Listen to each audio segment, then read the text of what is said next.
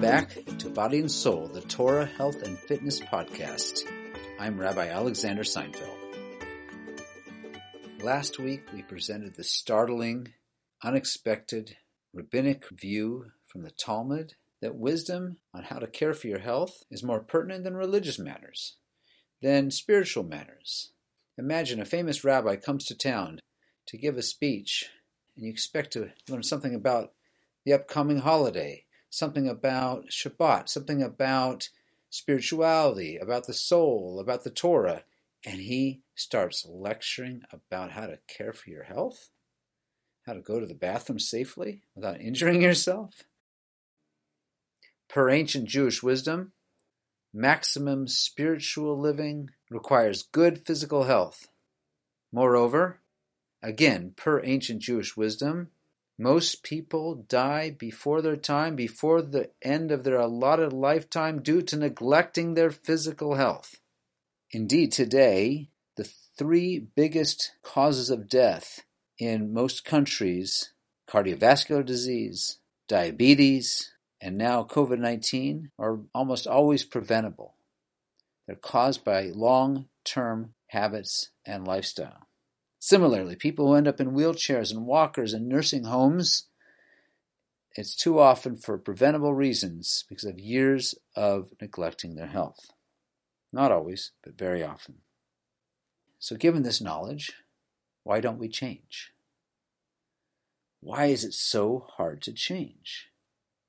Why, for example, do 95% of diets fail? People want to lose weight. They know they should lose weight.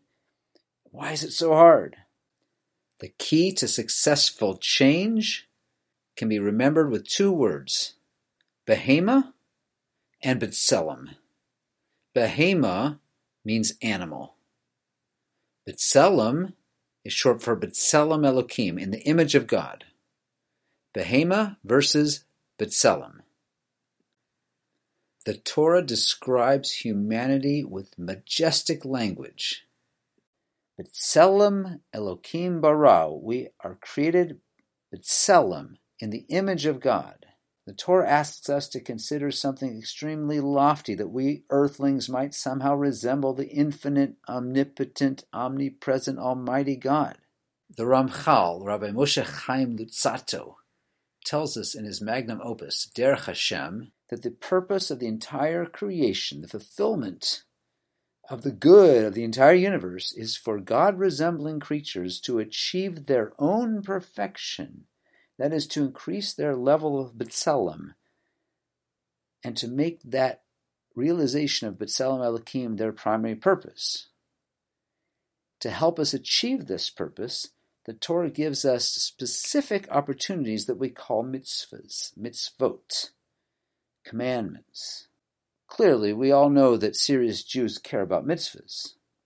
But try asking a serious Jew, an educated Jew, what's the Torah's first mitzvah? Who cares? Why should it matter? It matters because we have a tradition from the Talmud that to understand any term's essence, the real foundation of that term, the root of it, we have to study the first time it appears in the Torah. So we should be very interested to know where and how the Torah introduces the concept of mitzvah. I've asked many educated Jews this question, and many or most struggle to answer. The actual word mitzvah first appears in the Garden of Eden, Gan Eden. And it's in the context of, interestingly, of eating and self-control. And God commanded the human, saying, "From every tree of the garden you shall surely eat, but from the tree of knowledge of good and evil you should not eat from it." That's the first use of the word mitzvah, command. This is a fascinating fact. After all, there are other major Torah values that would have made sense as the introductory mitzvah. For example, Hillel and Rabbi Akiva both famously declared, "Love your neighbor," to be the most important principle in the whole Torah. Hence the first mitzvah might have been, "Toward every creature you shall show kindness, and to no creature shall you show meanness." Similarly, the Ten Commandments begin with the two fundamentals of monotheism, suggesting the first mitzvah might have been, "You shall worship God, but you shall not worship idols." Nevertheless, the Torah's seminal use of mitzvah is neither about ethics nor religion, rather about eating and self-control. Moreover, the Torah mixes into that discussion desire, taiva, and the woman saw the tree was good for food, and it was taiva, desirable to the eyes. Therefore, the epitome of mitzvah is self-control in the face of food taiva, desire, and refraining from eating certain foods is a universal model for actualizing our B'Tselem Elokim, our living in the image. Coincidentally, among the endless temptations and hurdles in our pursuit of self-perfection, it happens to be that the desire to eat something unhealthy is probably the most universal test, and for most people, possibly the greatest continuous struggle. Think about it. Our bodies are designed to desire food every day. Most of us have access to more calories than we require. We are bombarded by clever marketing to eat unhealthy food. In the face of this biological need and these two temptations, that is, to overeat and to eat unhealthy food, most of us fail repeatedly. Yet the story of the forbidden fruit also contains wisdom on how to conquer these temptations. There are great rabbis, sages, scholars in our history who have mastered this wisdom. Yet one not need be a scholar. The wisdom is available to anyone who seeks it. Your nugget of Torah health and fitness wisdom for the week to contemplate and think about.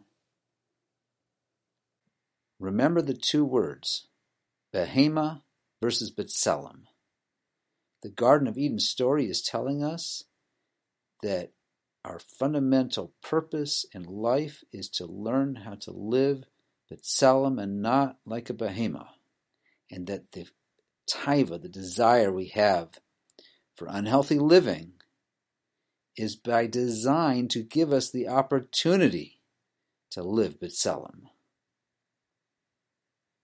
That means every time I experience an unhealthy taiva, an unhealthy desire, whether it's unhealthy food, too much food, whether it's to take the elevator when I know I should take the stairs, to look for the closest parking spot when I could park in the farthest parking spot and move my legs a little bit more, when it's to sit down when I should be getting up, whenever I feel this taiva that I know in my mind is not the healthiest choice, that's by design to give me the opportunity to live B'Tselem and not as behema. What am I living for? Comfort or greatness? To sign up for updates on future episodes or on the forthcoming book, please visit torahhealth.org. Until next time, be gesund.